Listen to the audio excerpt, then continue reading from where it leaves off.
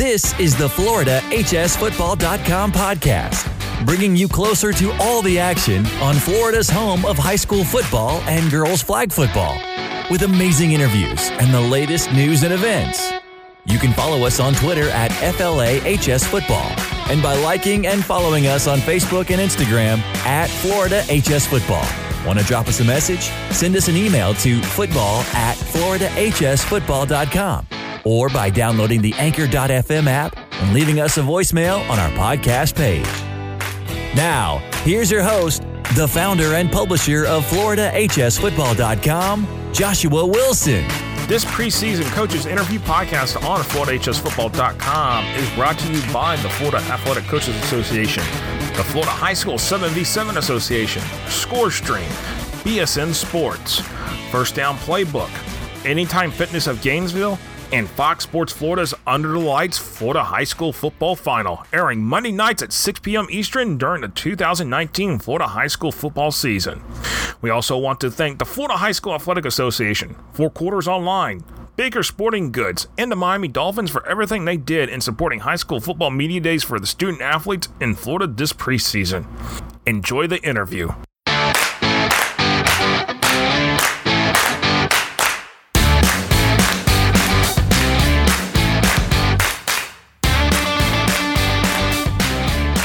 Joining me on the FloridaHSFootball.com podcast from the 2019 North Central Florida High School Football Media Day is the head coach of the Eastside Rams, Ceddrick Daniels. I appreciate you stopping by to talk some Rams football, man. And it's y'all coming off a really good season for y'all last year. You have managed to build the program, the Eastside program. You have managed to put your mark on it. You have built this program now. Now the goal is after getting the playoffs last year, and facing some tough competition this year. You want to go further. The goal is to go further. And what did y'all learn from the 2018 season, and what are you going to take and put it into for the 2019 season? We pretty much learned everything anybody else had learned. If you work hard, you get the results that you're looking for. We had a great season coming from where we started. I think we won 7 regular season games, and lost the first round of the playoffs. So in the 3 games that we lost, I think the 3 regular season games we lost. We dictated our losses, with mistakes and big plays. Going forward, we look to eliminate those big plays and figure out a way to get off the field on third down. And that's a big thing right there. Is in the thing you're talking about, those games where you had mistakes, you learned from those mistakes. But when you looked at the one loss in the playoffs, that was a battle. Y'all battled in that playoff game, and talk about that, especially being able to go up against the battle and battle a great team in that first round. Yeah, I mean that team. We looked at the film and we looked at him and saw Mike was going to be a beast. The running back and Nature Coach, that. And he was a beast, but we figured we can throw the ball on him. Not taking anything away from them, but heck, we dropped, and I say 4, but we dropped 4 touchdown passes over the shoulder. Our quarterback's putting them on the money. Like, you can't ask for better passes, but that's the way we lost the football game. It was point for point, and in a game like that, when a running back's 230 pounds, you can't afford to mess up and allow him to get rolling. And when we thought we knocked him out the game, it only made him stronger. So, hats off to those guys. They made a decent run in the playoffs as well. So, we figured, looking at the schedule going in, the playoff schedule, where it was either going to be us or North Marion coming out of the region, out of the playoffs. And North Marion was fortunate enough to run the tables.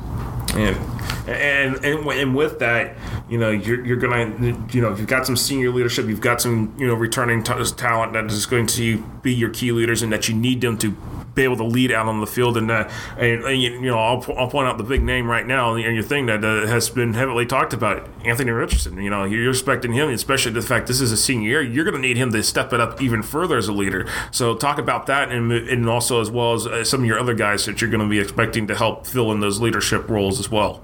Right. Ant takes care of Ant, when it comes to like the athleticism and leadership. He's the guy who I don't have to worry about. Everybody else has to worry about him. Mm-hmm. He does a good job of managing practice and running the games where we need it to be run. Like, he's a guy who can get you, when you need 3, he can get you 5. And that helps us out a lot. He's one of those guys who is a phenomenal athlete, but it's not only him. He's a 4-year starter along with Cartion Brooks and Deion Jenkins are returning, bulk of our offense, our yards and points. Deion ran for over 1,000 yards last year with 13 plus touchdowns. And Brooks is such a dynamic athlete. We'll play him in the slot. We'll play him outside. He'll play a little bit of defense. He's pretty much the heart and soul of the team. When he goes, we go. Everybody thinks it's Ant, but Cartion is more of the vocal leader of the offense and the team. So defensively, I think we're going to be fine. We still have some young guys, but our youth is probably our best asset on our defense. Those young guys fly around and make plays.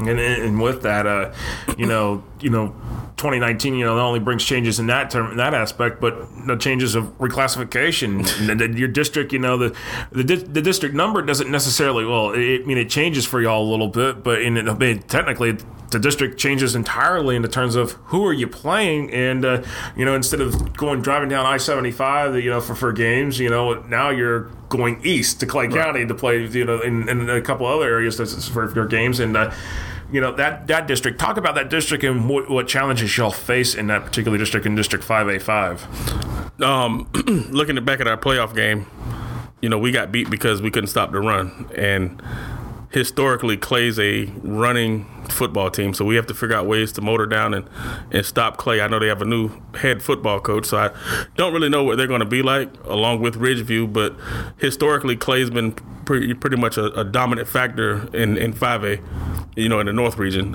I know Menendez, they graduated a big running back, and all these teams that we're facing in our district are pretty much running teams. So for us, we need to figure out a way to stop running power football teams. We don't do bad against spread teams because that's what we see every day in practice. It's hard to simulate those big 230-pound running backs, though. And that's a big factor right there. But do you feel like maybe looking at it in the way the situation with some of the schools changing coaches and stuff like that, you feel like that maybe there's a chance that, hey, y'all can go maybe win the district championship this year? Well, that's the goal. You know where you followed us for the last 4 years. To make it to the playoffs last year, and now be in a situation where we have 20-plus returning starters, offensively and defensively. That's something you didn't have when you when you took over Eastside several years ago. Right. So, our whole offensive line returns minus 2 people. All our skill guys are back. Our defense is back. We're looking to make a decent run. And not going to look past Buchholz, but, if we take care of business against Buchholz, sky's the limit for us, because I think that game pretty much dictates our season, how we start off. And that's going to be the thing, you open, and that's the thing I'm going to talk about with the schedule here in just a moment. Buchholz being your season opener, but what are you you kind of alluded to me a few minutes ago about the sooner you learn something, something changes, and that's the FHA RPI is going to be the new thing this year. Dealing with how the teams are going to be seeded in the playoffs. What are your thoughts about it? I have no idea what to expect. Like I say, I just learned the other system. So the goal is just to win as many games you can and pray to God the teams you beat, hopefully they have a winning record as well. From what I'm seeing with this RPI thing, can't afford for teams to be 1-9, on your schedule. If I'm reading it correct, Well, of course, now you got your opponent, so that might help a little bit too. So it depends on that fact. Did the RPI formula itself, did that have any factor in bearing on looking for your non-district games? Considering that 2 of your non-district games are definitely city rivals, so that's already two games right there on your schedule that you already filled in before you even put the schedule together. The sad part for me, our schedule was done. Like the week we finished, I finished making a schedule. The state came out with the new ranking system, so my schedule was already pretty much done based on playoff opponents from the year before. So it kind of hurt me in that aspect, but I don't think it did as much because all those teams we have outside of the district are quality opponents. And with that, which game on the schedule could be the toughest? Because looking at it, well, of course, okay, you Buchholz week 1, Bishop Moore week 2, so that's a tough one right there. Right. And but hey, that's a home game for y'all. But hey, PK Young, you got Menendez. I mean, I guess maybe all the games are the tough. Everybody's gonna be tough. I think our new rival, which is an old rival, but I still classify it as a new one because I'm still new. is North Marion. You know, I think what is week year 4, so we're 1-2 against them. So now we got to try to win this game to make it 2-2. Yeah. But you know, they're our biggest opponents because to me they look like us, and they're 5A. You know, we're pretty much identical offensively and defensively. And now we've added Vanguard to the Kickoff Classic, not knowing that they were going to be a 5A football program. So everybody on our schedule is pretty much a playoff opponent for us. So and that particular point, it's say go out, put their 11 versus your 11, and see what happens, right? So and to close this out, what is one FHA policy or bylaw you would want to change, or maybe something beyond that with like the state legislature? What would you want to change in the terms of, because you know things are definitely having a factor on high school athletics. Get rid of the open enrollment stuff. Like, it's not college football. It's already destroyed college football with the transfer portal, and now we're bringing it to high school football where kids can openly go where you want to. There's no more pride in football anymore.